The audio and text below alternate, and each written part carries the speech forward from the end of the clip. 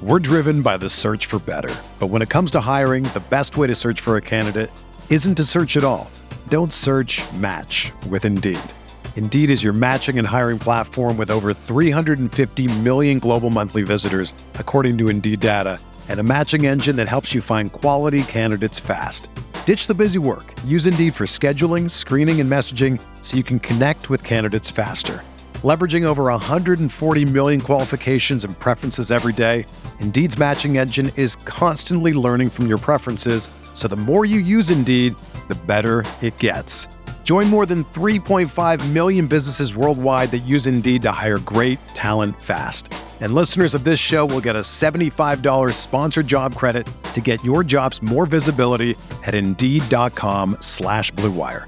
Just go to Indeed.com/Blue Wire right now and support our show by saying that you heard about Indeed on this podcast. That's Indeed.com/Blue Wire. Terms and conditions apply. Need to hire? You need Indeed.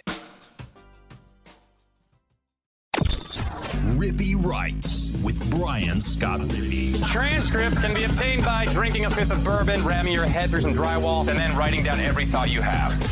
What is up on a Monday evening? I am Brian Scott Rippee. Thanks for tuning in to another edition of the Rippee Writes podcast powered by Twisted Tea. It is our Sunday SEC football conversation with Weldon Rodenberg on Monday, as you'll hear in a second. That's my fault. It was down at a wedding down in Florida this weekend, so scheduling didn't work out, but I think this will work out perfect. There wasn't a whole lot to talk about from the football game, so we talked about Ole Miss's season as a whole, the changing landscape of college football, what 10 wins actually means for Ole Miss in this year, and, a little bit of Egg Bowl preview as well as a look around the Southeastern Conference. So buckle up. I think you'll enjoy it. Before we get to that, though, I want to take one quick break to remind you that this podcast is brought to you by C Spire. It's time to upgrade your home internet to the best service in the market with C Spire Home Fiber. The past few years have proven how important it is to have reliable home internet connection for you and your family. That's why C Spire Home provides the most reliable internet service with 99% uptime. C Spire also prides themselves with the best customer service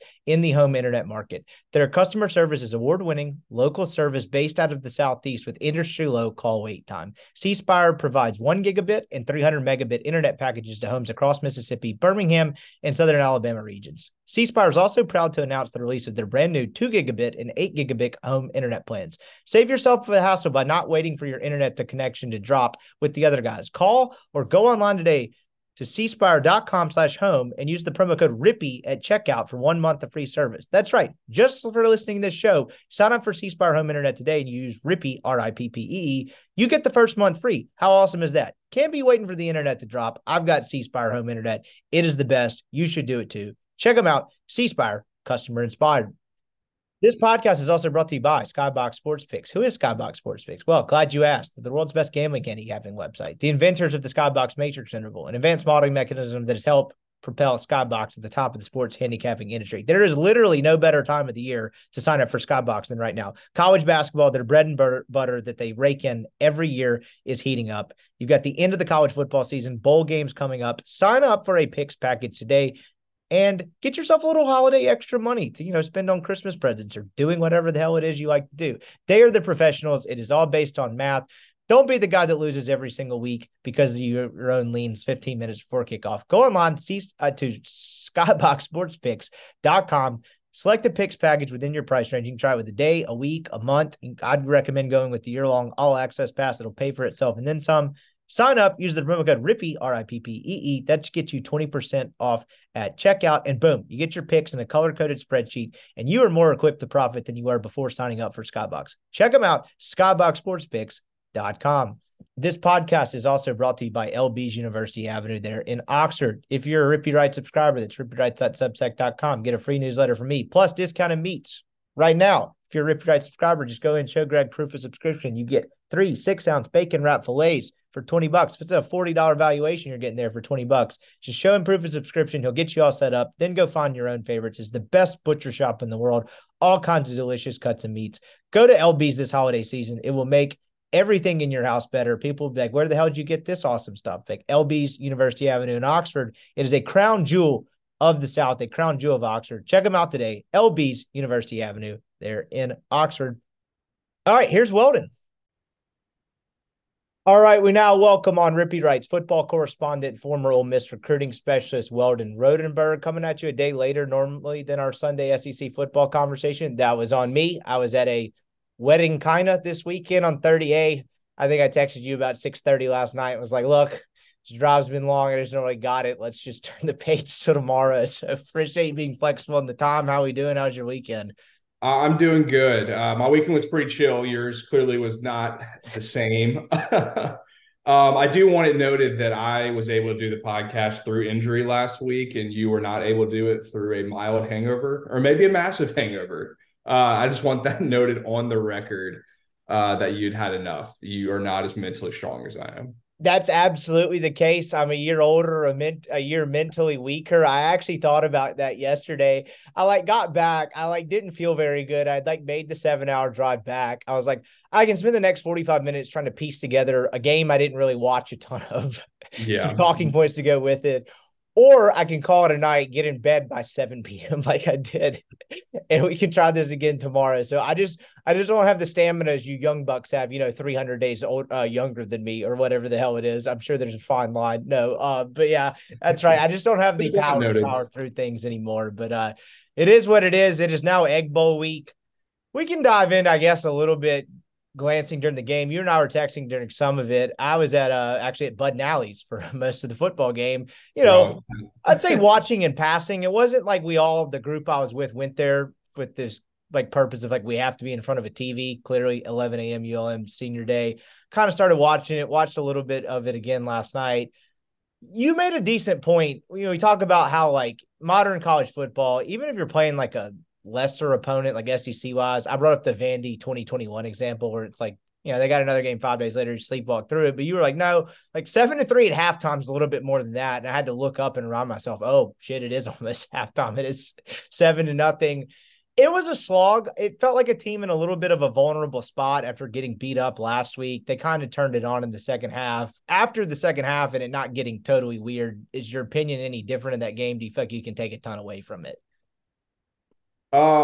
Yeah, I mean, it's definitely a little bit different once you kind of get a little bit outside of, just watching the game and hearing Kiffin talk about, post game and in his press conference today that they were basically preparing for Mississippi State during the week, which is fine, by the way. It's totally okay on a short week to do that. It's not that big of a deal. No, it's really not. Now, I mean, I don't know if I've seen a team give less of a, less of a fuck about a football game that Ole Miss did in that first half against ULM. And that's not even a criticism. That's just an observation. I think they would probably tell you the same exact thing. But at the end of the day, they got through it. There was a team a few hours to their east that did not get through it. So it can happen. I mean, you can sleep through these games and be in real trouble. Fortunately for them, that ULM is one of the worst football teams I've ever watched. That was terrible. That we're playing someone with a pulse. Maybe you're squeaking it out a little bit more, but I guess that's more to the point of Kiffin, completely saying that they were not worried about this game at all. And they looked like it. I mean, there were some things you can take away from it. The offensive line, when they don't have their two tackles, is a real problem. We'll get more into this, but they don't play anybody.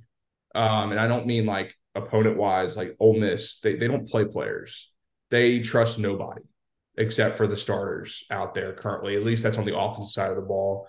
So that's something that is more of a big picture thing, but it was something that you really noticed during that game. It was they just do not play anybody but the maybe 15 people we've seen play significant snaps. That was the only real takeaway I had from that game. Yeah, you're right. And it's interesting when you go back to the offensive line piece of it. It's they're playing without two tackles. It sounds like they hope to get Jaden Williams back for this Egg Bowl game, but clearly Micah Pettis doesn't sound like he's going to play again this year. And Williams is not ready for this game. And that's kind of the takeaway I had of just kind of conversing with people at the function. He's an Ole Miss alum, one of our close buddies.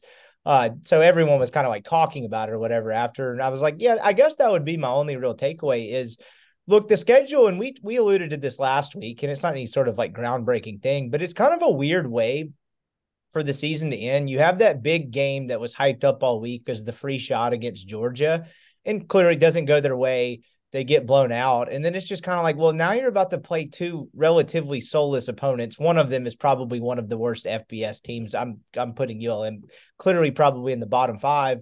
But then it's like, in a lot of years, if State even like halfway seemingly has a pulse, it's like, all right, how do you get back up for that other one and make it through that one? But like this year even had a different feel with how bad State had been. And so it's, I guess my main takeaway from that and talking to people was like, hey, with the injuries they have on the offensive line in particular, if they had to play like a real formidable opponent in these last 2 weeks after Georgia, this team might be in real trouble, and they don't. And that's not a knock against them. It's not really a criticism. It's just really an observation of like, this team was really in a delicate spot post Georgia with 2 weeks left in the season, but the schedule weirdly worked out to where it's like, they could probably sleepwalk through these next 2 games, get to 10-2. And like, you already hit the finish line of like what you thought your goal would be 4 weeks ago. And it doesn't really matter how it looked. I don't even know if I have an overarching point in that. It's just a very weird dynamic to end the football season. It's the product of what college football is this year and what it will not be next year, is that the excuse for the 4-team playoff and not expanding it has always been that it'll ruin the regular season. But that's just never, ever, ever been true. That's been bullshit said by bowl executives. We've been on the same page of this for multiple years now, too. Yeah, the 4-team playoff, and I still haven't gotten like my full thoughts together on this, and I don't write, so I'll never write anything about it. But it is, in my opinion, the worst thing that ever happened in college football. Every issue you have now, whether that's attendance, whether that is the portal and the NIL and firing these coaches and buyouts, has all been caused indirectly because we expanded, quote unquote, this playoff to 4 when that was really never the case. They told you at year 1 when TCU and Baylor both didn't make it that this was an invitational, not a tournament. And it changed people's expectations. It slightly changed the way the season went about. It left out a conference every single year. It was just a catastrophe of decision-making, which is just what college football is without any sort of governing body that people trust or care about. Because the NCAA doesn't care about this. They just put it on. You know, they don't have any real impact to it. And you kind of, it's not even their thing, is it? Like, they don't really run it. You know what I mean? No. Like the basketball tournament, it's just kind of like something they accept existed, I guess, and their member institutions do it. Yeah, they just, I guess, approved it, but I don't even know if they did that. So what it gives you is 2 games like this against ULM and Mississippi State, where the stakes are whether you're going to make it to a Cotton Bowl or a Citrus Bowl or an Outback Bowl. And at the end of the day, it's meaningless whether you do that or not.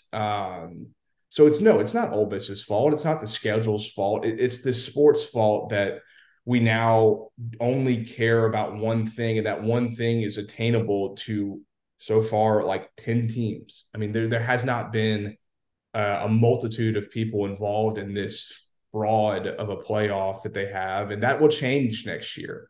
Thank God. Now, of course, we don't know what the automatic qualifiers are going to be. We don't know who's going to be in what conference. We have no idea if a group of 5 teams is going to be involved. We know nothing. And this thing is going to be a year away. I mean, they have the schedule set up for it, but we don't know who or how you're going to be able to play in it. But that would be the only conversation we'd be having right now. It'd be like, are they going to make this playoff? You know, are they going to get a home game? Who would they play if they win? It would be so much more entertaining and so much more fun. And that's what anybody and everybody who talks college football and, you know, has one of these podcasts about college football is talking about, is how shitty it is that this year of all years is the last of this 4-team and not a 12-teamer, because we would have a really exciting finish on our hands. And now it kind of just feels like an array of quasi quarterfinal games that no one really gives a shit about because they don't actually mean anything.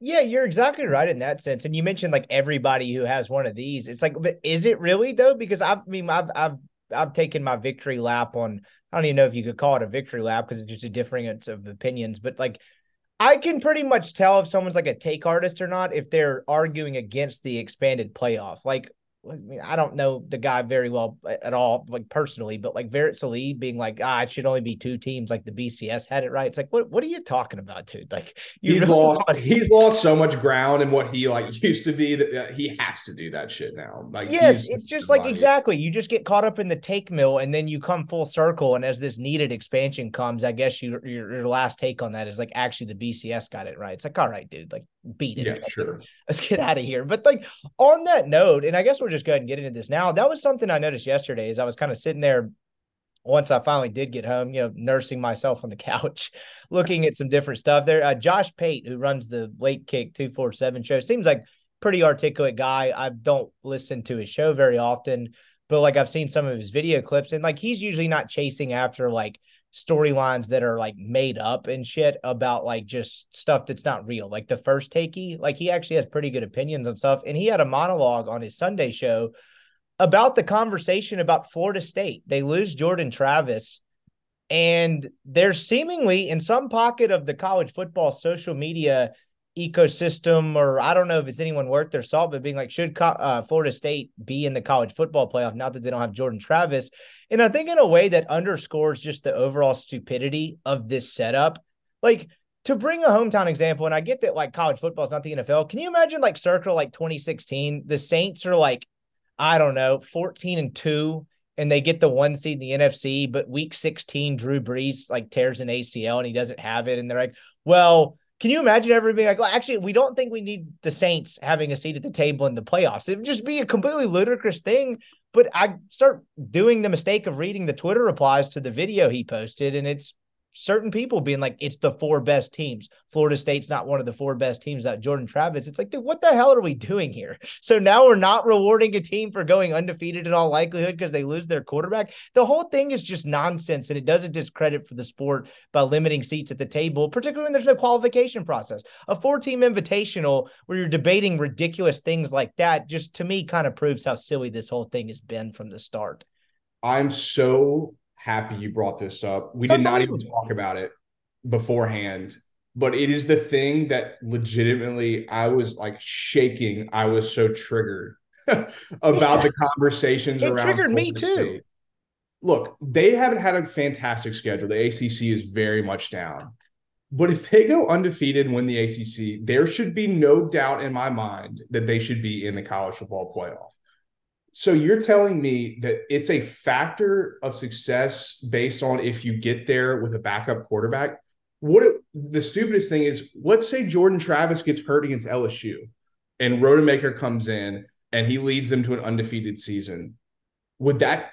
Now do we let him in because he's played more games and they were won more and we got a bigger sample size of how good they are? Like, yes, you would. That's the whole point of the silliness of the argument, because we saw it with our own 2 eyes. Apparently now it's more legitimate, to your point. No, it's the dumbest thing ever. The committee has been bailed out year after year after year on having to make actual decisions because of just the way football has gone.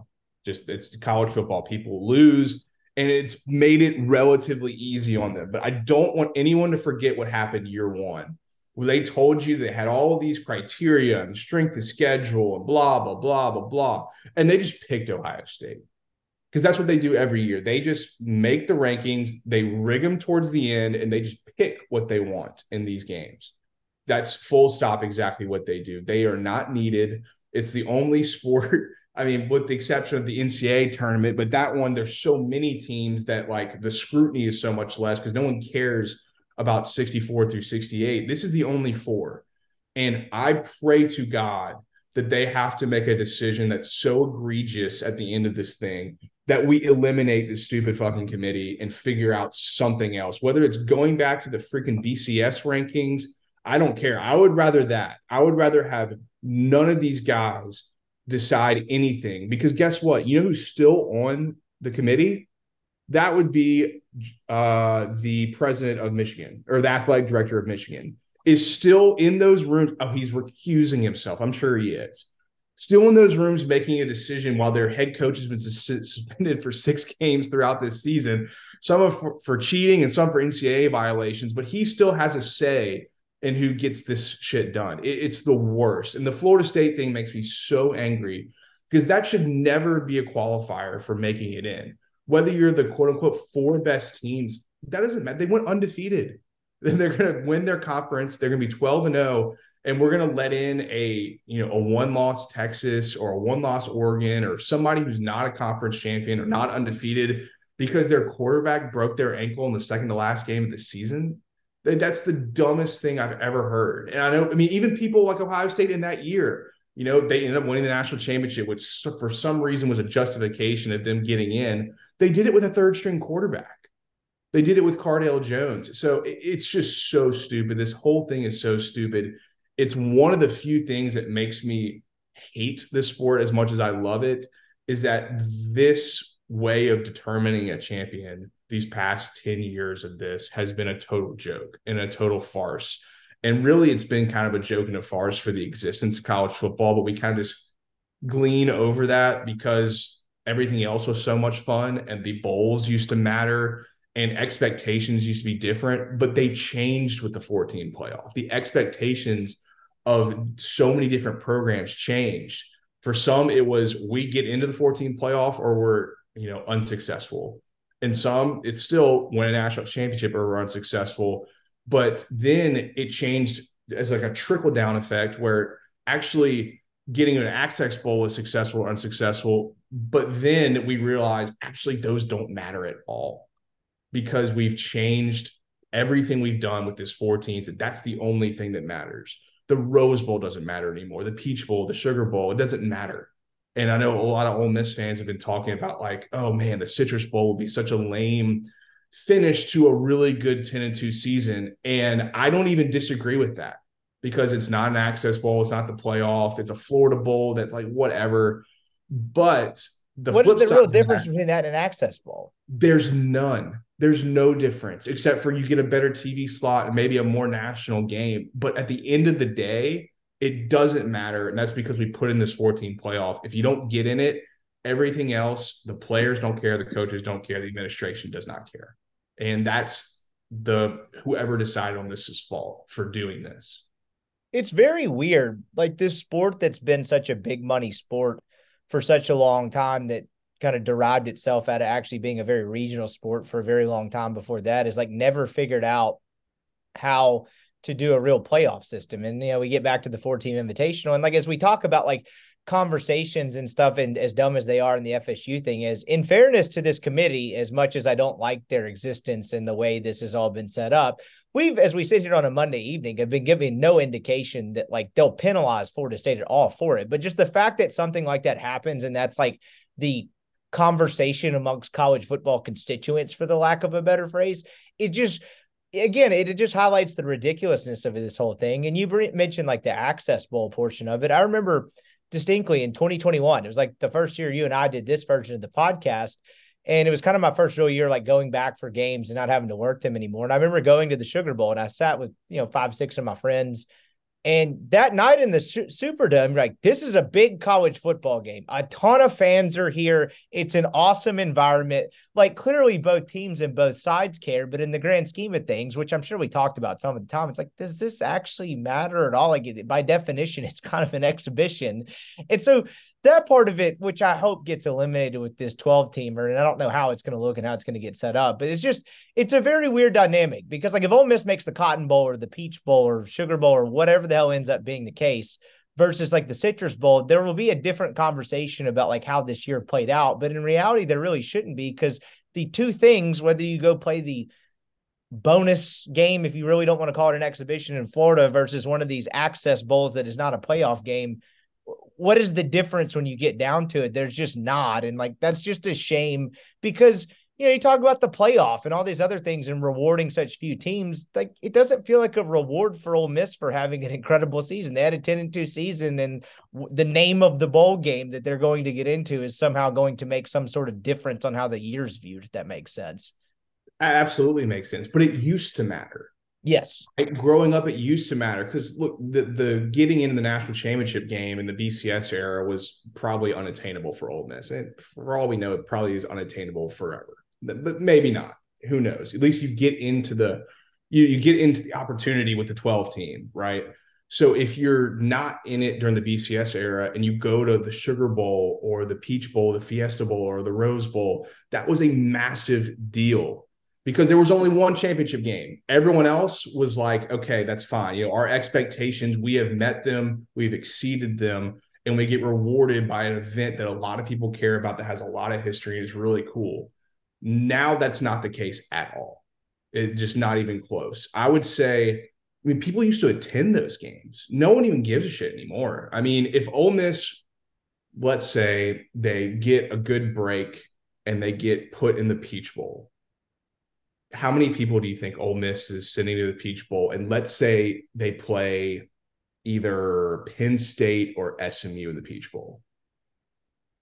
So, well, I was about to say that I think the two changes the conversation, right? Whether you get the group of five or a name brand program like Penn State would actually dramatically change my answer, which is probably why you posed that. Right. I mean, that's fair. I guess that's fair. You know what I mean? Like, it's like, okay, we can go play Penn State, an opponent you don't get very often. Kind of like the Baylor thing. It's like, I do think they bring a lot of people, but to your point, if they get in and they get in against like the group of five school, like, are people as excited about that? The whole thing's hard to decipher. They probably bring a bunch of people to Atlanta, but the point being, no one's talking about what a huge game it is for Kiffin and Ole Miss in the program by any stretch. Okay, I guess better case scenario would be if they got into like the Fiesta Bowl. Yeah. I think Ole Miss is bringing 30,000 people to Phoenix, Arizona to watch them play SMU.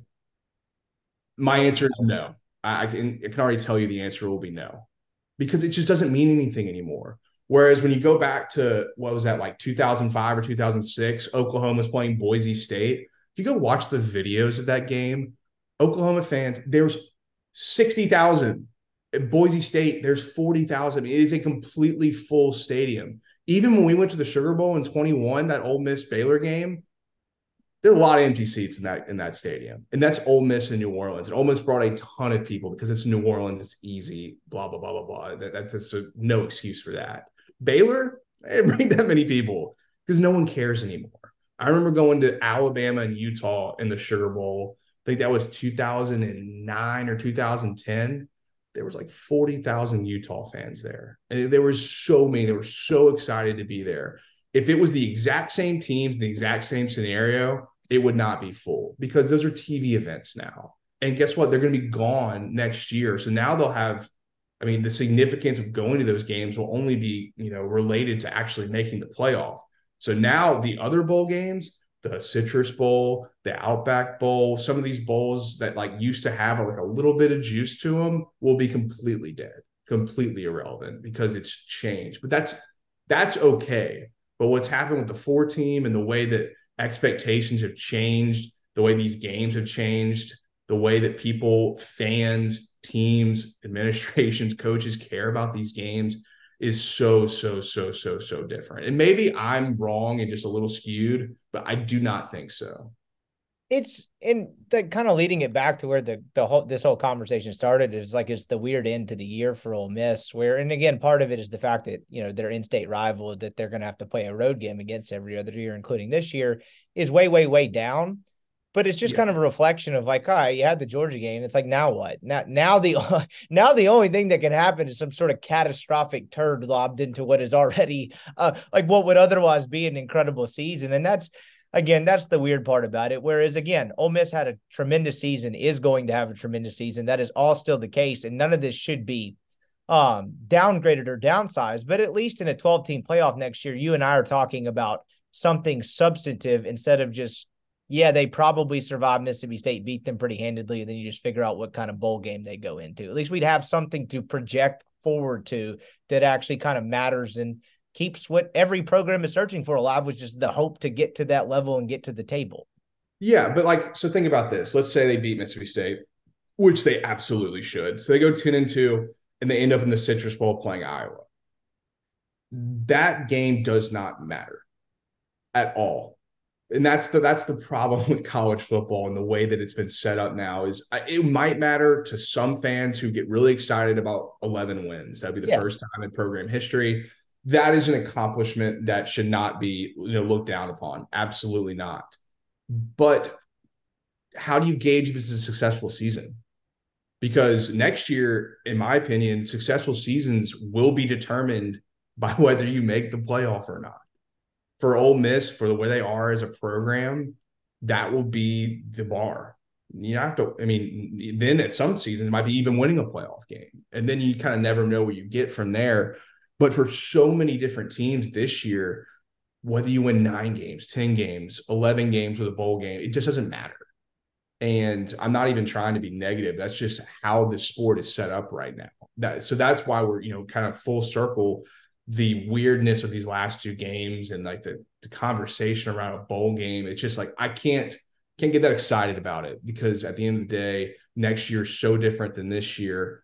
It just doesn't really matter that much, but you want to win them, of course.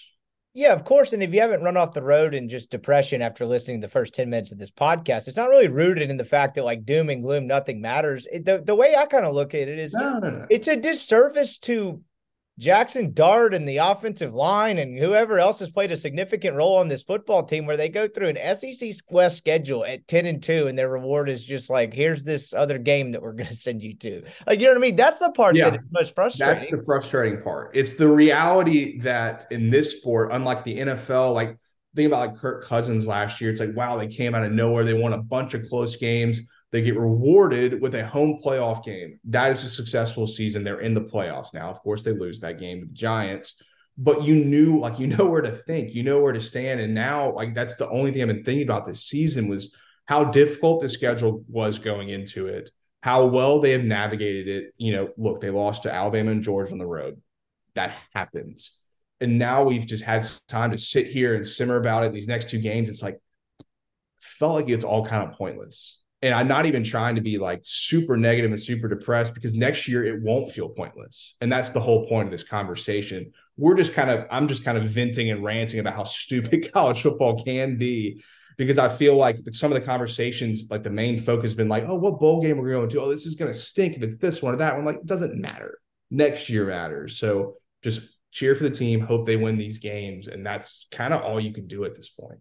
The Vikings example with the NFL, which I get is not the same sport, but is a good one, because on the other side of that, you have a Giants team that was not supposed to be anything last year. No. They have a very good season. They win a bunch of 1-score games, and both of those teams reward. For the Vikings, it's a home playoff game. For the Giants, it's a wild card spot. And the winner of that game had a 4-quarter shot to go to the semifinals to, win the coveted trophy in their sport. And whether you want to argue how realistic of a chance like the 12th seed in college football or the 11th seed has to actually make it all the way there, at least it's 2 relevant programs playing each other in a bunch of games that matter. Like, if you imagine, and I don't know how this is going to work, but like say Ole Miss went 10-2, it's a different year in college football, and you like get a playoff game in the Vaught, and then you win that game and you have 8 quarters away from playing in a national title game. Like, that's what the reward is supposed to be about. You just eliminated the incentive. Right, exactly. And honestly, looking at this year, if Ole Miss had made the playoff, if they're not playing Oregon or Georgia, they could beat every other team. Yep.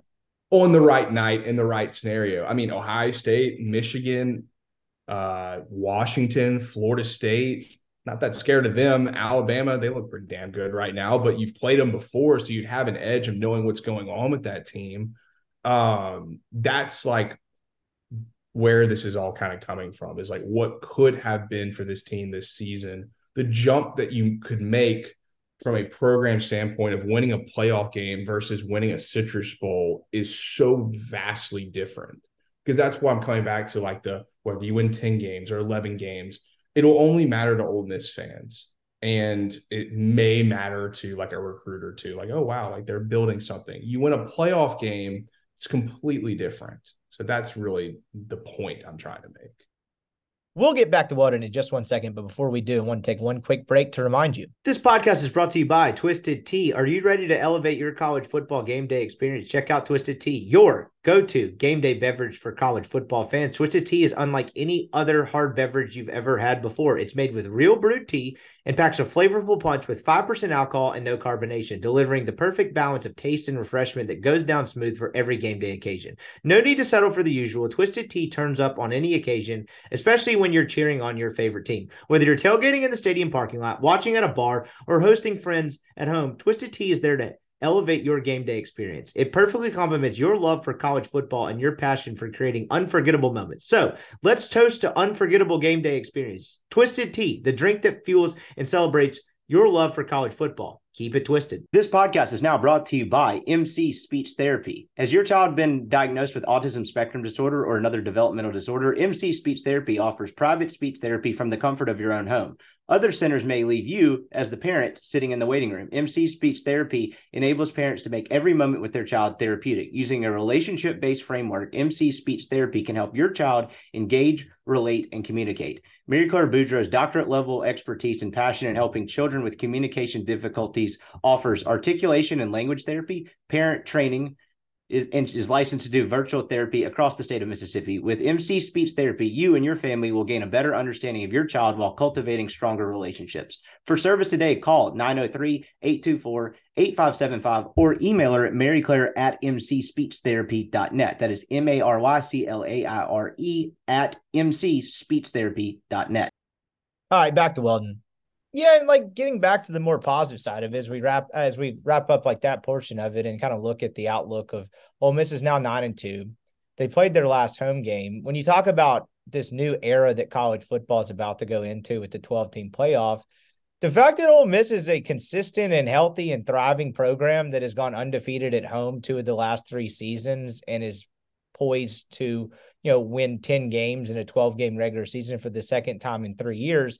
That part of it is obviously breeds optimism, but is worth celebrating in its own right, because as we've entered this like pre-12-team playoff or 8-team, whatever we thought it was going to be 2 years ago, pre what we knew was expansion was imminent, it felt like beyond like your traditional blue bloods, everyone else was kind of jockeying for position to be really well positioned to when the table does expand, to have a seat at the table. And Ole Miss is as good or as better positioned than anyone else. And that part of it should be celebrated despite the last year of it being frustrating. But what do you just make of the fact that they've gone? I mean, I haven't had too many Ole Miss. I don't think this has ever happened in my lifetime where I've watched 3 Ole Miss football teams, and in 2 of those years they didn't lose at home and they won 10 games the regular season. Like that is rarefied air in its own right. It absolutely is. And the craziest part is they really should be 23 for 23. Yeah, they really should have beat Alabama and State last year. And that would change the whole conversation dramatically, of course. It is obviously an incredibly impressive resume of what they've been able to do under Lane Kiffin at home in games where sometimes they've been equal to, sometimes they've been better than, sometimes they've been less than, and they just consistently get results. And that is not something that you should just pass over, which I'm glad you brought it up. It's really, really, really impressive. And it's something that he has, really worked on. He's worked on trying to get the atmosphere better. I think more people are going to games, one, because they're a good and competent football team. They're fun to watch. They're easy to cheer for. And then in credit to the administration, I mean, I haven't been to many home games recently. The last one I went to was 21 LSU, but every video you see from these games, it looks electric. It looks like a shit ton of fun, whether the game's at 11 a.m. or at 7 p.m. It doesn't matter. And when you keep coming home and winning, that's how you bring fans in. I know Kiffin has talked about like people showing up and blah, blah, blah. And it gets a little repetitive, but the point stands. It's because he wants to have those atmospheres. And once you get people in, they decide to spend their discretionary income to keep coming because you keep winning. It's incredibly important. It's a program momentum builder to have that first thing, being that we just win a lot of home games. We just win a lot. That's important. And it will continue to be important next year because you look at the home slate, got some bangers at home next year. And you will now feel incredibly confident that when you're going into the stadium and Kiffin's coaching and it's at home, that you're going to win the game. And that's definitely not nothing. And I can speak to the second part of that too. For you still living in Texas, the 2021 year, I was still in Texas as well. But, coming back now and not having to work these games and working back, going to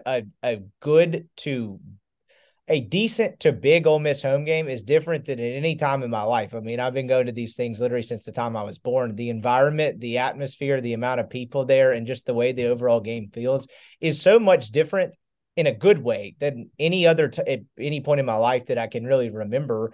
And as annoying as some of the stuff in 21 and 22 about Kiffin goading the fans and getting them there, you can really see the method to the madness. Like, for what Vaught Hemingway Stadium is, the way they put on the production of the game and they get so many people in the stands, it's made it as tough of a place to play as it can possibly be. I don't really know what the hell else you would do in this era to make it as tough as, any tougher to play in that stadium, that size.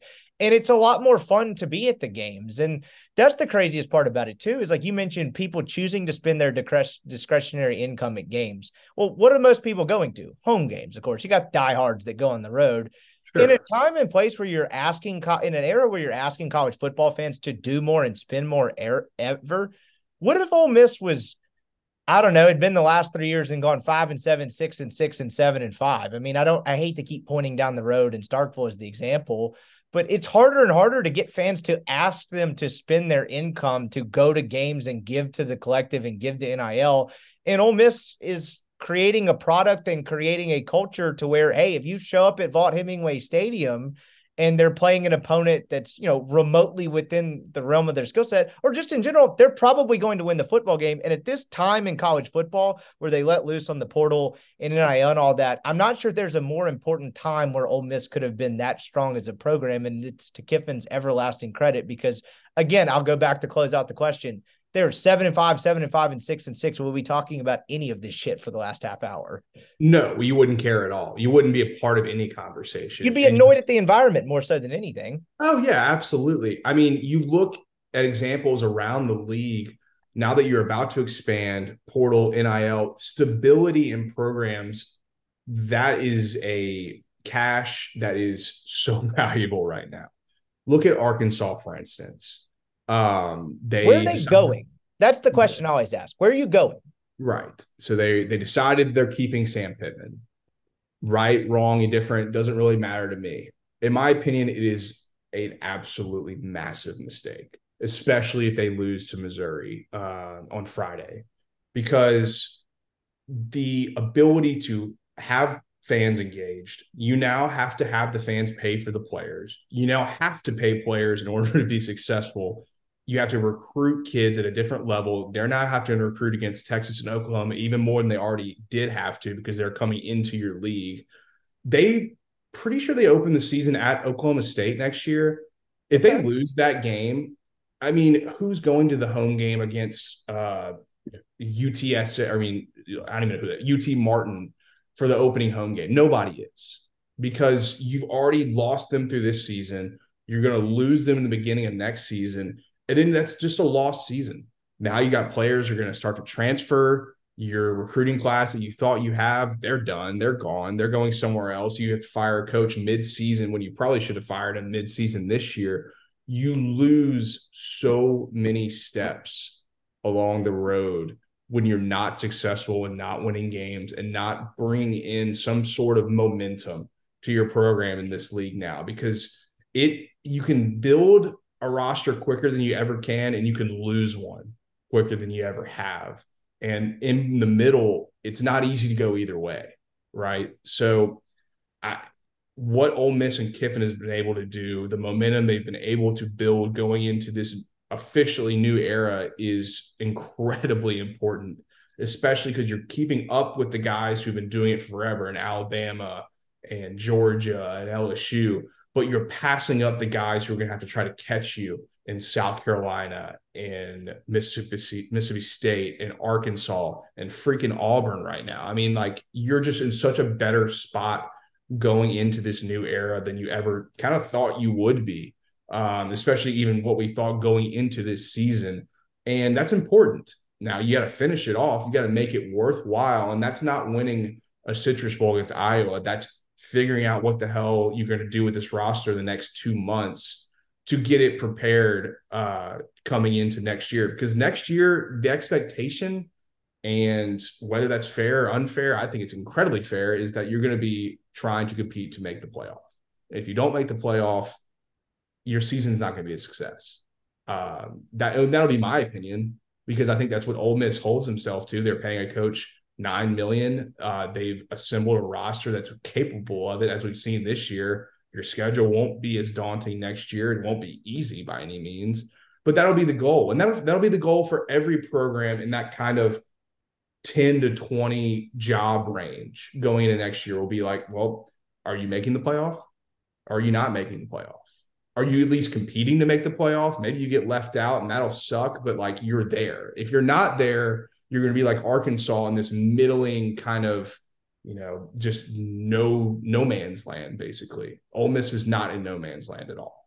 That's well said. And it's talking about, the expanded playoff puts the 12 seats at the table. And like when all this has happened and we've had these 2.5 or 3 years, however you want to frame it, of transition period before this finally arrives, it's two teams to me, or two programs have stuck out that have better positioned themselves than where they were before all of this was on the horizon. And it's Tennessee and Ole Miss. Because, like you mentioned, what is the expectation for Ole Miss? It's to make the playoff or get really damn close, to be in the mix at the end of the year. When you look at programs that have historically been seen on equal, slightly lower, even slightly higher footing historically, Arkansas, that's not a realistic expectation next year. Auburn, that's not a realistic expectation. South Carolina, Florida, Kentucky, all these other programs that consisted of this college, Mississippi State, that consisted of college football as middle class, that's not a really, like if you went on a podcast and was like, they need to make the playoff or this is a failure, that's not really a realistic thing to say. And to me, Ole Miss and Tennessee, and I need to see it maybe one more time in Missouri, but hey, give them credit for what they're about to do this year. Yeah. Those are the two that have stuck out to me that have made the biggest hay in making jumps as far as notoriety and better positioning themselves. Because again, there's a bunch of people paying a shit ton of money to vie for this, and Ole Miss and Tennessee and the SEC are the two that have stuck out of like, this is now a lot more realistic. The stakes are so much higher. That's the main thing. What's going to happen with this playoff is the stakes of each game and the seasons will be so much higher. You see in the NFL, a lot of these teams that they don't make the playoffs, your coaches are getting fired, your coordinators are getting fired, your players are getting cut, or they're not getting paid for because they're not going the right direction. And you'll see, not on the same level in college, but in the same, similar air, I guess you could call it, with that. And look, like, will the expectation be that Ole Miss make the playoff every single year? No. But 1 out of 3 years, I think will have to be the case. I mean, that is just what you should expect or should want. Now, of course, you say what's realistic for other teams. Well, that's a relative term to many different programs, but I bet you one thing, you think Auburn will be satisfied next year if they're not competing to make the playoff? At least the fans and the administration? No, because you're able to get as much talent as you possibly can using NIL and the portal. You can transform a roster quickly. But like I said, with Arkansas, with State, and some of these other programs that are kind of in that no man's land, you can lose so much ground so quickly as well. And the playoff will be kind of the determination for a lot of these players. They're going to be like, it used to be, man, I want to go play for a team that has a chance to make the 4-team playoff. Well, that's not that many teams. For the 12-team playoff, if you're in that and competing in that, you will be so far ahead of other teams trying in the transfer portal. It will be a completely new recruiting strategy. It's like, you want to come here and potentially make the playoffs? It'll be like in the NBA when the buyout market, and be like, what? I want to go try to compete for a championship. I don't think I'm going to be going to the New Orleans Pelicans. I'm going to go try to find my way on the Bucks to the Lakers. And that'll be the exact same scenario with Group of 5 or Power 5 players. Like, man, we're not even close to making this playoff.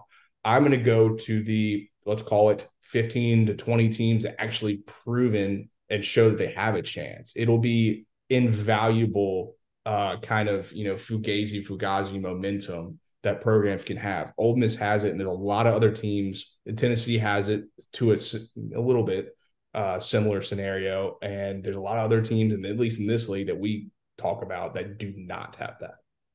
Last couple of things as far as Ole Miss is concerned, and we'll spin it forward to the game, but there was a bit of news that came out on Thursday. Kiffin on Reb Talk, which is always funny to me. Like, Reb Talk, for what it is, it's cool. Like, you get a bunch of people together like the whatever day before the game, and then nobody really says anything. Kiffin every now and again will be like, don't sleep on Reb Talk. I might say something a little wacky here, and get people talking about what I said on Reb Talk again. And it happened again on Thursday. He mentioned about Jackson Dart coming back for next year.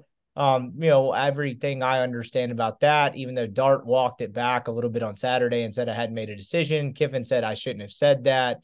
I don't think that necessarily changes the overall sentiment. I don't gather by any stretch that there's any significant change in Dart's desire to come back. Now, does that mean something couldn't change in the next 3 weeks?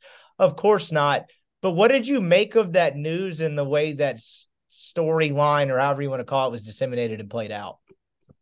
I'm not surprised to hear that at all. I'm a little surprised. I guess Jackson was a little surprised as well. Like it. That Kiffin brought it up on Thursday.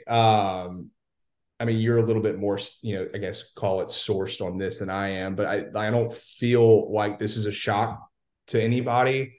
It's been a real conversation, really more before the season, about what this quarterback room was going to look like throughout the year and going into next year.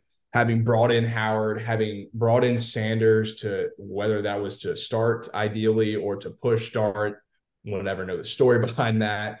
But a lot of it was focused on what is Dart going to do this year. And there was kind of like 3 different possibilities. There was he lights it up so much that he goes to the NFL. There was he comes back we could assume that he will and kind of announce that he will, or that it wasn't going to work out. Sanders was going to start, or it wasn't going to work out to the level that we thought, and Dart would just grad transfer, go back out west, and you kind of move on from this era. And I just don't think that Dart was ready, 1, for the NFL for sure, and then 2, to move on from this situation. I think he found his groove this year. I think he's played really well this year. And I think Kiffin smartly has done what he needed to do to convince him that, hey, let's do this again. Let's figure this out. It's been a 3rd year in this system, and we've got a chance, like we've talked about, to really do something special in this playoff next year. And I'm all for it. I'm totally behind it. I think you'll see potentially him take another step. I don't think he's going to come back and be, 18 to 19 Joe Burrow by any means, but you know what you have with him, and that's a quarterback capable of winning a lot of football games at Ole Miss under Kiffin. It's a quarterback who started his college career with a lot of instability, and then will now, presumably, if this ends up being the case, enter his 3rd year, which is increasingly rare in college football, with the same program, pretty much the same type of system, and actually found some stability. And that's, when you talk about in the weeds of like, what does 8-4 versus 10-2 matter? When you start actually getting into it on an individual level, it's a different conversation. We talk about the 2 games where it seemed like Dart shined the most, Texas A&M and LSU. Well, what if they lose those 2 games and he doesn't play well and they go 8-4? Then you're probably talking about that scenario in the middle that you're referring to of like, hey, this isn't going to get us over the hump. Let's rip the Band-Aid off and play the kid next year. And honestly, looking at their schedule this year and what we thought they would be, I'm not sure I want to go as far as to that was the most likely outcome, because there's so many other factors that go into this, but it was the one I was most interested in pondering throughout the year. Hey, what happens if they go 8-4 and Dart's super inconsistent? Like, does he grad transfer somewhere else? And like this Howard thing just becomes, this is who we're riding with next year.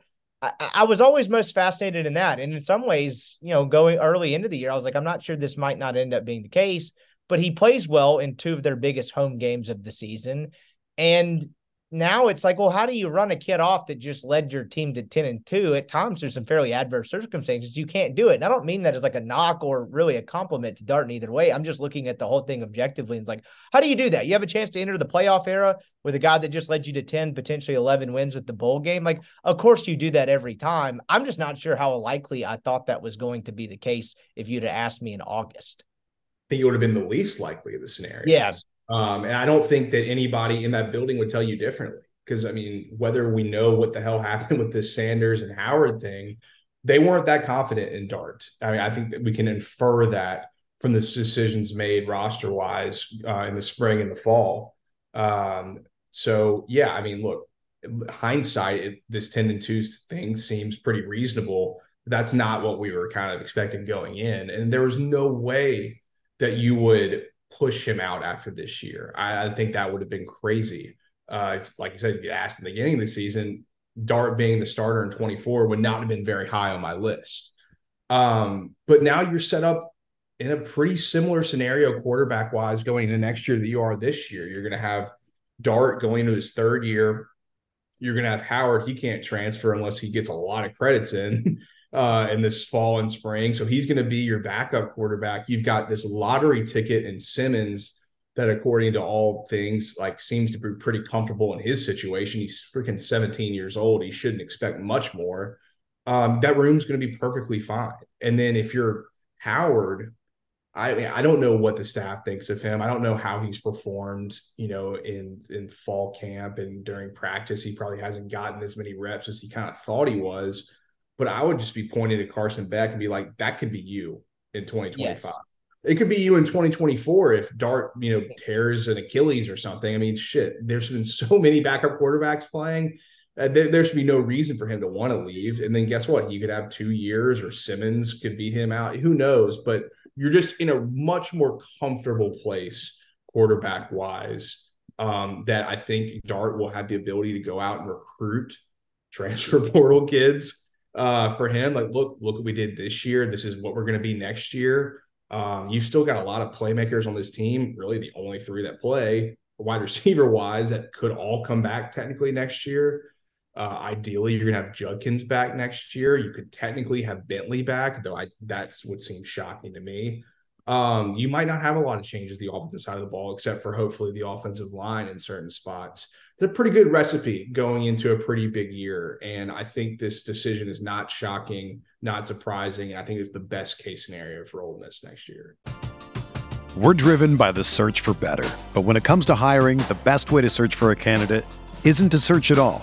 Don't search, match with Indeed. Indeed is your matching and hiring platform with over 350 million global monthly visitors, according to Indeed data, and a matching engine that helps you find quality candidates fast. Ditch the busy work. Use Indeed for scheduling, screening, and messaging so you can connect with candidates faster. Leveraging over 140 million qualifications and preferences every day, Indeed's matching engine is constantly learning from your preferences, so the more you use Indeed, the better it gets.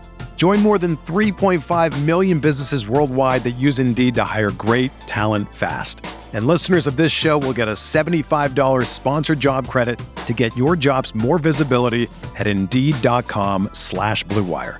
Just go to Indeed.com/Blue Wire right now and support our show by saying that you heard about Indeed on this podcast. That's Indeed.com/Blue Wire. Terms and conditions apply. Need to hire? You need Indeed. Another day is here, and you're ready for it. What to wear? Check. Breakfast, lunch, and dinner? Check. Planning for what's next and how to save for it? That's where Bank of America can help. For your financial to-dos, Bank of America has experts ready to help get you closer to your goals. Get started at one of our local financial centers or 24/7 in our mobile banking app. Find a location near you at bankofamerica.com/talktous. What would you like the power to do? Mobile banking requires downloading the app and is only available for select devices. Message and data rates may apply. Bank of America NA, member FDIC. When you talk about like all things pointing toward that team next year and there being continuity and a lot of change, the 2 I would actually kind of focus in on would be Caden Prieskorn and Trey Harris. I'm not going to say the likelihood of either of them 2 coming back, but just a little bit of a hunch. It wouldn't absolutely earth-shatteringly stun me if both of them were in an Ole Miss uniform next year. And then you're kind of looking at it like, wow, holy cow.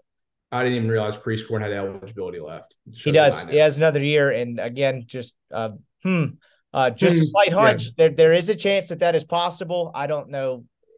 I know Harris has the ability to come back. I've heard some murmurs that is a possibility. I'm not saying anything firmly or another that I know one way or another, but that is certainly possible. I wouldn't consider it completely crazy. And if that ended up being the case, you're all of a sudden looking at an offense next year like, oh my God, like what is this going to turn into? Oh, and Zakari Franklin.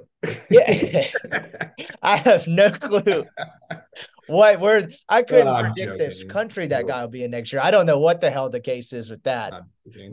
He's a ghost. He's our new ghost. But you're right. I mean, look, that's a really solid recipe to have a lot of success. Returning starters is not necessarily like a precursor to success, but a lot of successful returning starters, like a valid, slate of what we've seen from this team. That's definitely a massive deal going into next year.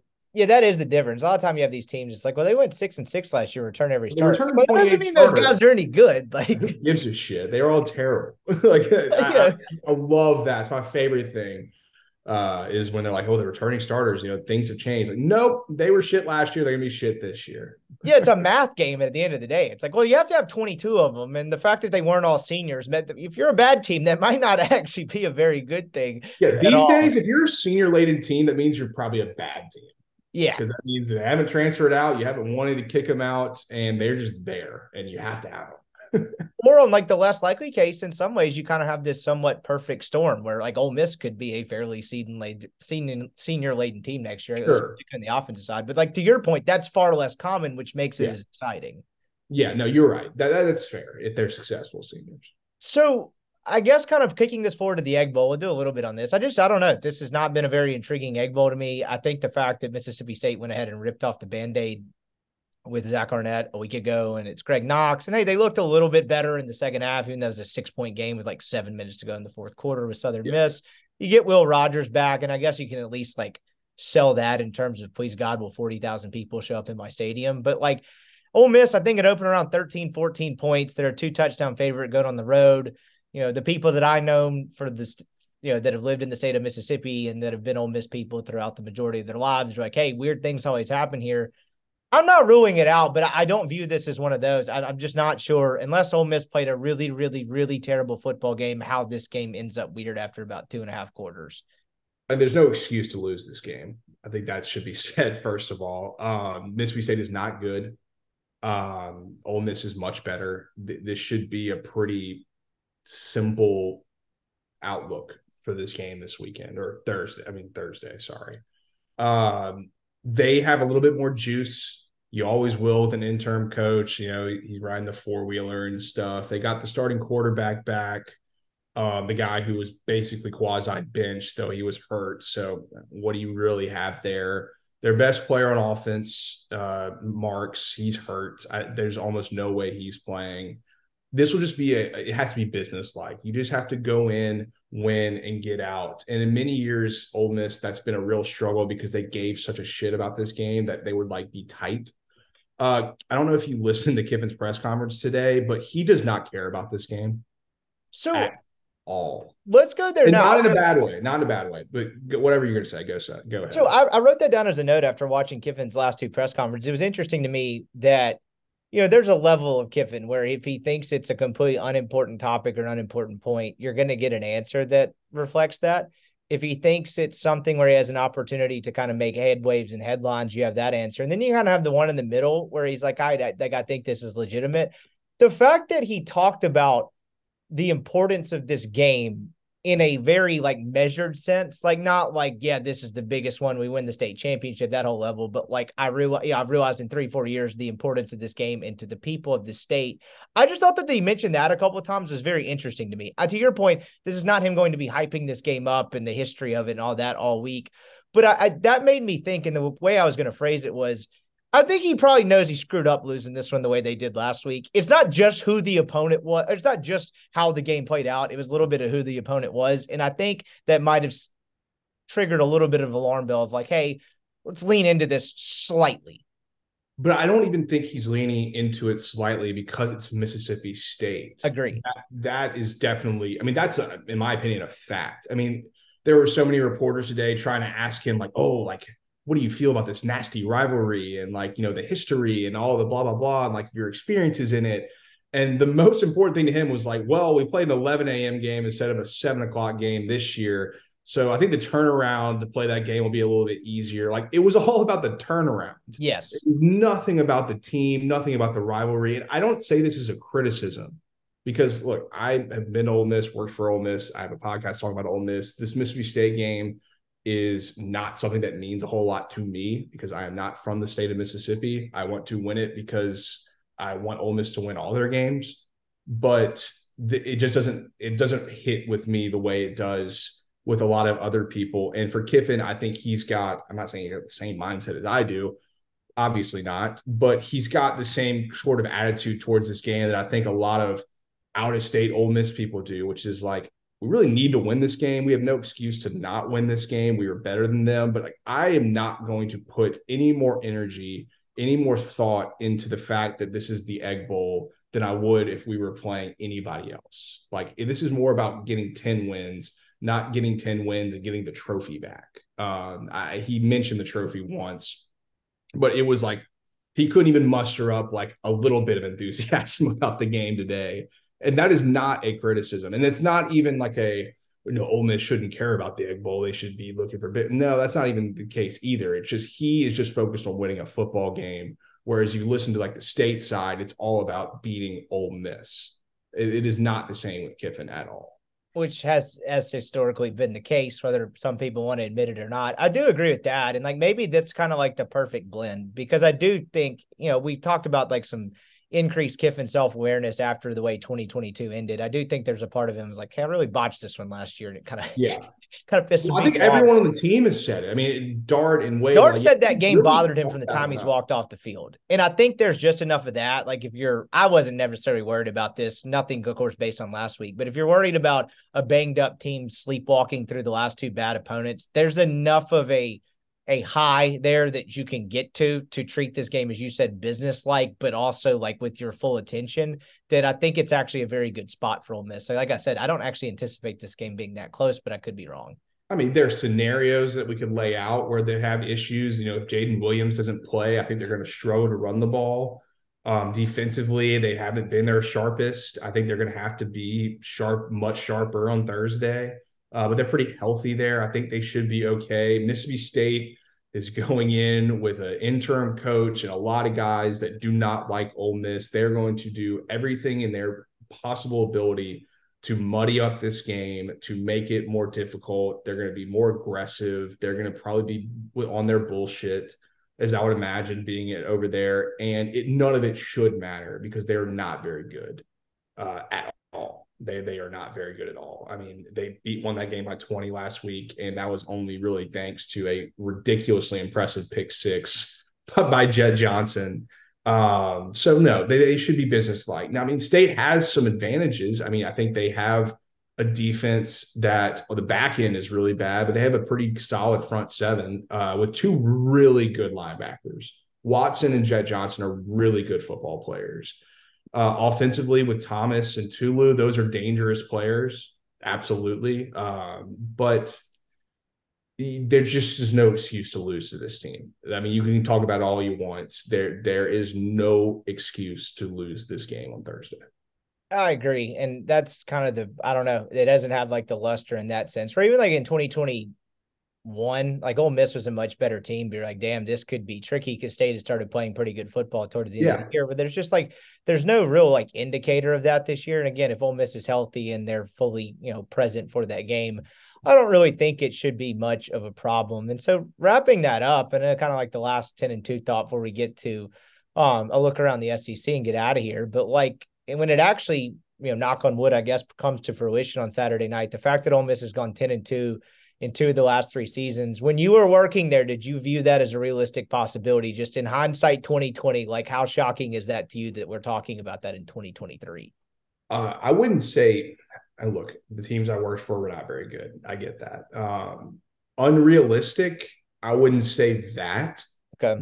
But I think it's kind of the way they've done it has been a little surprising. Just the flip year in, year out, the way they've built this roster. And I'm not even ready to say that it works. Look, results are all that matters. So yes, in that case, it has worked. But it's just been unconventional. And unconventional in this, league, in this sport has not always been successful. Sometimes it has. But a lot of times it usually kind of you regress back to the mean, and the old school way of doing things is really kind of like the bread or whatever it's the easiest way to do it. And they have not done that. They've thought outside of the box. They've made this roster in ways that other teams have tried to do, but not really to the same effectiveness or successfulness that Ole Miss has. And it's set them up to be, like we've talked about, in an incredible position going into next year. This is not the easiest job in the world. And I don't think Kiffin has necessarily made it look easy. He's been incredibly successful, but that doesn't mean that he hasn't done a shit ton, whether that's from hiring new coaches or recruiting or blah, blah, blah, blah, blah, or just brand management that should be frowned upon. It's really, really impressive. And you give him the flowers for it. We can talk about, whether we have questions about certain things, but at the end of the day, 10-2 and 10-2, and really should have been another potentially 10-2 is remarkable. But it's shown it can be done here. And that's, I think, is as important as anything. Proof of concept is as good, is as valuable as anything, because again, won't get hell of a job. The job's like the rumor thing again, but like, we talked about it with Beard and basketball. It's like, well, if he wins and he's not here that long, it elevates what people think is possible of your job and like the perception of it. I'm not hinting at Kiffin leaving or anything, but again, like the point is proof of concept is worth its weight in gold, particularly as you enter this era where you got more seats at the table. Can I offer you one last thing before we get to the SEC? Look around the SEC. The most important storyline we've been following for the last 2 years. I don't know if you saw this, but one Jalen Knox took 12 snaps on defense.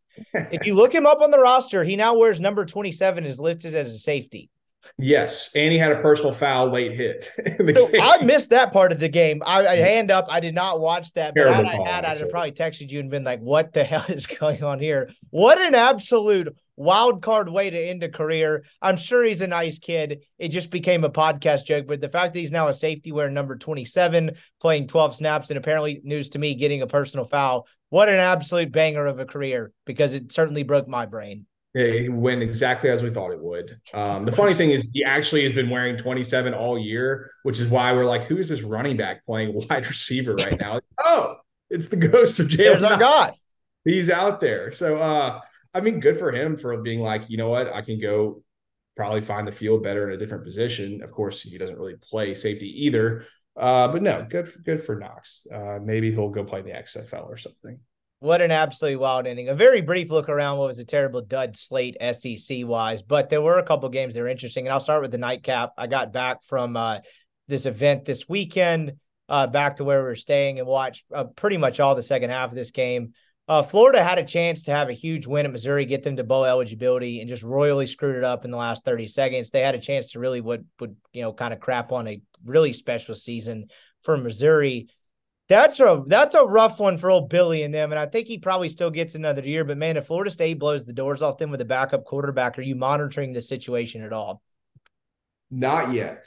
Okay. But I will say that from the beginning of this season to the end, last 2 minutes of this Missouri game, this Florida team makes a ton of losing plays. Yes. They're a losing football team that has been head up by a guy who I have a lot of belief in, a lot of faith in. And after watching Missouri, I might be out on Sunbelt Billy. He is so close. He's got a nickname now. You definitely might be sliding in the different direction.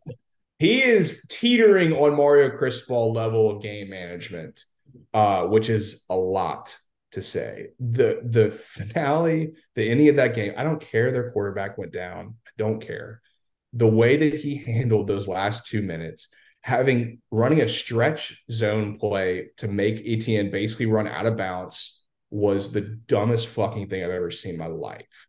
Gave Missouri an extra timeout, which then gave them extra ability to go. They were basically settling for a 40-yard field goal against Missouri in the last 2 minutes. Couldn't even manage to do that correctly. Then they lose the best player on the field on a 4th and 18. And then they didn't get lined up the next play. So just for, insult to injury, gave another 10-yard out route to Burden to set them up for a basically automatic field goal. One of the worst coaching displays you'll see this year from the way Florida handled that in-game scenario against a Missouri team that is good. I'm kind of tired of talking about them like they're like this, like a special needs program that we're so excited they got to 10 wins. They're only doing it because they just haven't been here in a long time. So I get it. Absolutely pathetic. And I was talking to Siski and Clay, or some other people I used to work with, were talking about this game. And I was like, that's just a bunch of losing plays all season. Florida is they're losers. This year, they are losers because they've done everything in their ability to lose football games week in, week out. That is a bad, bad sign for Billy. Oh, and by the way, they've lost like 5 recruits in the last 2 weeks. And so, again, not to just completely destroy the psyche of Ole Miss fans in all directions in a single podcast, but you don't have your eye on it at all, because I think, we talked about the A&M thing, that quickly Kiffin and all that stuff died down, probably even a lot quicker, even from like a non-source perspective than people thought. I think Florida would probably be a little bit of a different story. Like, that's one that if you look up on the Sunday after Thanksgiving and they decide to make a move, it's like, oh boy, hold on to your butts here. Yeah. Do you buy into that potentially being a possibility at all? Because I've kind of had my eye on that for a couple weeks. I don't know if they're going to do that. Now, like you said, they get boat raced by Florida State, which I hope they do because I had the under 5.5 wins for Florida. Then maybe you have a different conversation. I just don't anticipate that. Now, if it does come open, yeah, that's a serious thing. That would be a real serious thing for Ole Miss and Lane Kiffin. That would be a job that, if offered and discussed, that I believe that he would take. So yeah, you have to really kind of buckle down for there. I don't have that feeling about A&M at all, but Florida would definitely change the economics on that one. I don't have a ton of thoughts on Georgia, Tennessee, other than that Georgia is all of a sudden just emerged. Made me feel better. We're still pretty good. Yeah, hell yeah, to make you feel. They go on the road and win by 28 points. My only thought on this one, Georgia's rounding into form again, and they're just an absolute juggernaut. We covered that last week. I get that they don't have the quarterback they probably want to. Like, Tennessee-wise, right, it's a really kind of big step down from what they had last year to what they had this year. But is there any part of you, but I know, again, Milton, but any part of you that feels like the whole tempo thing with Heupel has been figured out at all? Because I don't know enough about X-Nose, but I watch that sometimes like, man, if the first down play doesn't hit or they don't have something where they're catching a guy completely off balance, this feels toothless. But again, it may be the quarterback thing. Yeah, I think a lot of it is the quarterback. Milton has just shown to not be that guy, and he has just not been that guy all season. They have a lot of talent at Tennessee, though, and a lot of people call that a Mickey Mouse offense. It is strictly scheme-based, but they have shown with like the right athletes and the right quarterback that it's absolutely dynamic. So I'm not giving up on them. I think one of the underrated parts of what Tennessee is doing, and look, did not show up much against Georgia because that's how damn good that they are. But defensively, Tennessee has like some real dudes. They've been good all year. And again, you're grading on a curve in that last game. Yeah, exactly. And then they've had some weird games like the Missouri. They've had weird games for whatever reason. I think a lot of it is like when offense is not running well in that scheme, like it doesn't look good because you're going fast and you're getting 3 and outs and putting yourself in terrible positions. Look at Missouri and Florida games for them. But I mean, that freshman edge backer, they got that number 27 kid is a freak. They've got some pretty good DBs. They are recruiting at a really high level. I'm not dead on them by any means. It's been kind of a weird year for them. It was kind of supposed to be an Ole Miss transition year for them, kind of what we thought this year was going to be for Ole Miss. That was definitely what they were expecting there at Tennessee. So I'm not giving up on them at all. I think we're going to have to see what this Nico kid's up to, see what their portal-wise they look like. But I'm not dead on them. I want to save the best for last, so just very quickly. South Carolina gets a home win against Kentucky. A very, very disappointing year for Kentucky where it makes you wonder, is like a Stoops realized he's reached a ceiling. I don't know why they can't find a quarterback. I don't know why they can't find a competent offense. And what was a hellish year from South Carolina from an injury standpoint, they're at least going to go into a Clemson game at Williams-Brice with a chance to get the bowl eligibility. That's, in a weird way, that was kind of a big win for them because that feels a hell of a lot different than potentially going 4-8. I don't think either of these two programs are exactly on meteoric rises, but a game I watched very little of, that was a gutty one from South Carolina, and Kentucky, I just wouldn't trust them to win a road game against anyone. No, not at all. I don't have much to say about this game. I did not watch a lot of it, obviously. The only two things I have that are positive for South Carolina are, one, the stadium atmosphere for a 4-7 team playing Kentucky at home looked unbelievable, which has always kind of been the case there. And I'll give them a ton of credit for that. I mean, that was like a real environment. And two, going into next year, we don't know who South Carolina's quarterback is going to be, but they have like 3 5-star guys coming in, one on the defensive line, one on the offensive line, I think a wide receiver.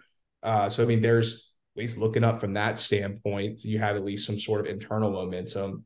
So, look, I mean, I'm not the biggest Shane Beamer guy. I think we've talked about that, but I'm not ready to claim them dead by any means, whereas like there's some other programs where I'm willing to compliment or at least consider that scenario. And then Kentucky-wise, I have no idea what to think about that. That it's been a pretty down year for them. And really, I mean, with Levis last year, it's been kind of like 2 in a row where you're like, what's going on here? We've been better than this. You've developed better than this. Maybe it's simply just the quarterback thing, but it kind of feels like they've hit that plateau of like, we can win 10 games maybe once. Now we're kind of hitting the other end of that curve, if that makes any sense. Agree. And then now to the favorite one, and we don't have a soccer corner, so this will cap off the pod just very, very tastily. New Mexico State, now 9-3. New Mexico State defeats Auburn 31-10. I was going to the Saturday portion of this event. We were sitting at a house beforehand. Someone was like, flip this on. And for the 2.5 quarters I watched this game, my takeaway was, I think New Mexico State's a better football team. And I don't actually know if that's true, but I mean, hell, I don't think Auburn ever, I know for a fact they never led. Good Lord, what, how do you recover from this? I don't even know where to start. What happened? I didn't get to watch a ton of this. I kind of was flipping it on back and forth, just like monitoring the score on my phone. And I mean, I don't know how you come back from this. I was listening to Neil and Chase this morning, and they were talking about like there's no universe in where Alabama loses by 3 scores to New Mexico State. And that seems obvious like on the surface, but that really is the case. There is no universe in which Alabama or Georgia or LSU or even Ole Miss or Tennessee loses by 3 touchdowns to New Mexico State. I don't care how good they are. And that is what happened. They were completely manhandled at home against them. And look, the thing is that you get one of these from Hugh Freeze every year, bar none, full stop. You get one of these games. We thought it might be the Arkansas game on the road. It was most certainly not. We thought it might have been the Vanderbilt game on the road. It was not. No one thought it was going to be New Mexico State at home, and it was. And that's just what you're going to have to expect as an Auburn fan, is that every year you're going to have one game where he doesn't give a shit about it. It doesn't make any game plans or any adjustments, and you're going to lose. And it's going to be someone you're probably not supposed to. And that's just going to be your tenure with Auburn and Hugh Freeze for the rest of time that he is there. Which makes it just like the perfect storyline to follow, because you talk about a volatile booster network, a volatile fan base, and then you throw in that turd of a loss every year. Hell, the last 2 years, it's come against New Mexico State. If I'm not mistaken, was this not last year? Now, granted, he had already the Auburn thing seemed a little bit out of the bag, but that team wasn't that good. That was a 5-6 New Mexico State team at the time, and they go to Liberty and they win 49-14. And again, it's not just New Mexico State. You mentioned keep going and going back. I believe the year before that, they were 32-point outright favorites at ULM and lost the game outright. Like, this is a pattern going all the way back to Ole Miss. And what's crazy to me about the Freeze part of this too is like, look, you knew they were going to struggle on offense this year. You're not really going to knock him for not having it right in year one. You kind of get the years. I can. Yeah. Well, now you can, because just because you got Peyton Thorne doesn't just because that's the way you handle the quarterback situation doesn't mean I'm going to give you a pass for it with the portal. I can be like, hey, you're supposed to be better than this on offense at least. Yes, but like from a sheer result standpoint, they start 3-0 against all 3 opponents they were supposed to beat, as ugly as that Cal game was. Okay, they lose at A&M. Not great, but not a shocker. LSU, Georgia, of course, whatever. And then they would expect them to beat Ole Miss, but hey, 7-point game, even though it didn't feel like it. You beat State. You go to Vanderbilt, wasn't pretty, but you handle it. You blow the brakes off of Arkansas. It's like, do we have something here? And then you lob this in there. And that's what's always fascinating to me is like, I don't know how you come back from a 3-score loss, but when this loss happens in November of year 2, that's what causes people to make irrational decisions about your job future. It's what's going to make it a very uncomfortable year next year. They're not going to – I mean, look, it's Auburn. It's craziness. They are insane. Their expectations for where they should be and where they are completely in the clouds. But I will still be taking Auburn plus 14.5 this week because he'll give a shit about this game. Yes. And that's what you've seen every year. I mean, Ole Miss, I'll never forget freshman year. The way that they played A&M and Alabama compared to the way they played LSU was like night and day. It was a game that LSU was not that good that year. And I think Hugh Freeze was like, we're going to be fine here. So we're just not going to care that much. And they got their ass kicked. That is just how it's going to be every single year with them. There's going to be these games whether you're even or a lot better, where he's going to be like, not that worried about this one. We'll kind of just skate through it and move to the next one. But you're never that good. And he's never that good enough to actually go through with that kind of thought process and plan.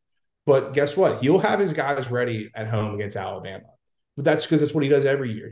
This will be this Super Bowl. It's Auburn's Super Bowl to begin with. It'll be his to show that he still got it. They'll probably lose the game by 10. I almost would be willing to guarantee it, that they will actually cover this game because of what happened last week and the way that he is week by week completely incapable of consistency as a coach. And if it does go well offensively, it'll be good to see that he got back more involved in the play calling after a 1 week hiatus. So really, it's not his fault. His assistants have to be better. No, I think he said today that it's his job to get his coaches and players ready, and that's his fault. Like, I'm glad we brought the coaches in that one. Like, maybe get yourself ready. It's very noble for you to fall on the sword on behalf also, of his assistants and players, while also with anyone with a brain throwing them under a bus after you lost to New Mexico State. Very yeah. I mean, it's just unbelievably consistent. On that part is consistency. Field, not so much. He is Weldon Rodenberg. I appreciate the time, dude. We'll holler at you after your Egg Bowl and, probably have more of the same discussion, but it'll be fun. Yeah, absolutely. All right, that's going to do it for our show today. Appreciate your patience on us getting this show out. Got some good Egg Bowl content for you coming this week. Thank you for listening to this podcast as always. We'll talk to you again once more before Thanksgiving, but if you don't tune into that one, hope you have a happy Thanksgiving. Enjoy the game, but we'll be back again on Wednesday.